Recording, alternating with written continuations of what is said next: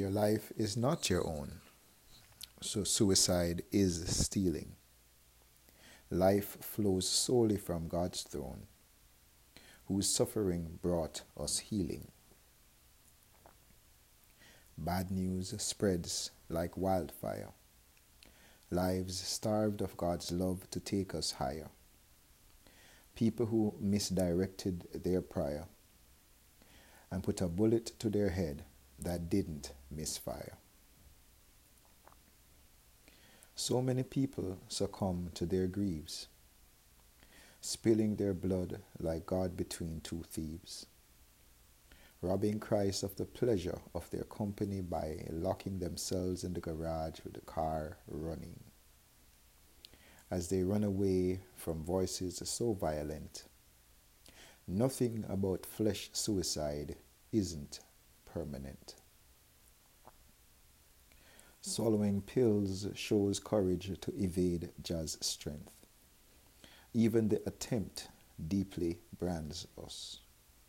Some with wounds that are obvious, others worse off with emotional scars. Spirits trapped beneath flesh bars, losing wars with each wasted breath.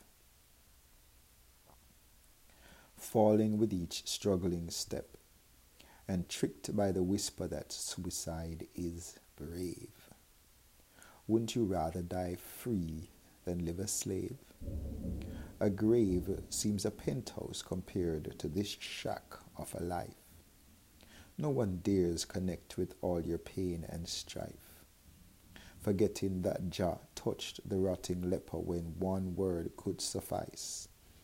But you selfishly don't think anyone deserves to experience you, especially God.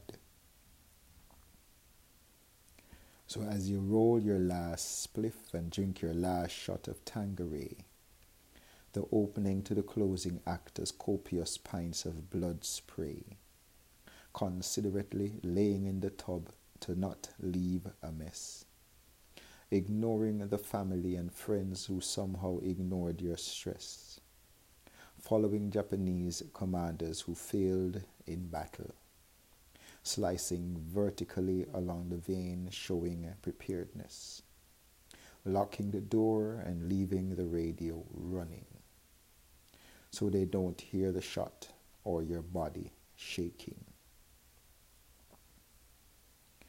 But you still make the grave mistake.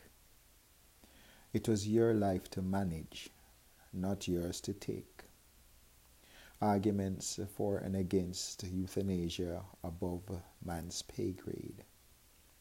Christ inseminated you with an atom of his DNA and ensured flesh was defeated as he boldly resurrects in each infant believer, who chose spiritual suicide to the reign of the deceiver. The moment you decided to die was priceless. But there is a death that clears life's mess, and only by dying with Christ can you be born again. My lost friend, God's love conquers your pain. The pain that you declared your truth is a lie. That lie is the cocoon before you can fly. And the shadow of death is larger than the reality.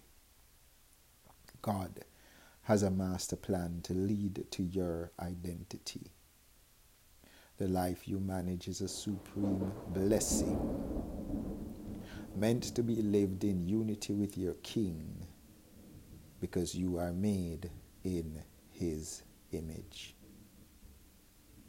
Victorious and equipped to make life your footstool. And one with God, love yourself and know you are connected to someone bigger. And straighten your finger as you remove it from the trigger guard. Knowing with Christ you are ready to manage this life hard. The thorns protect a beautiful rose and pain is your fertilizer.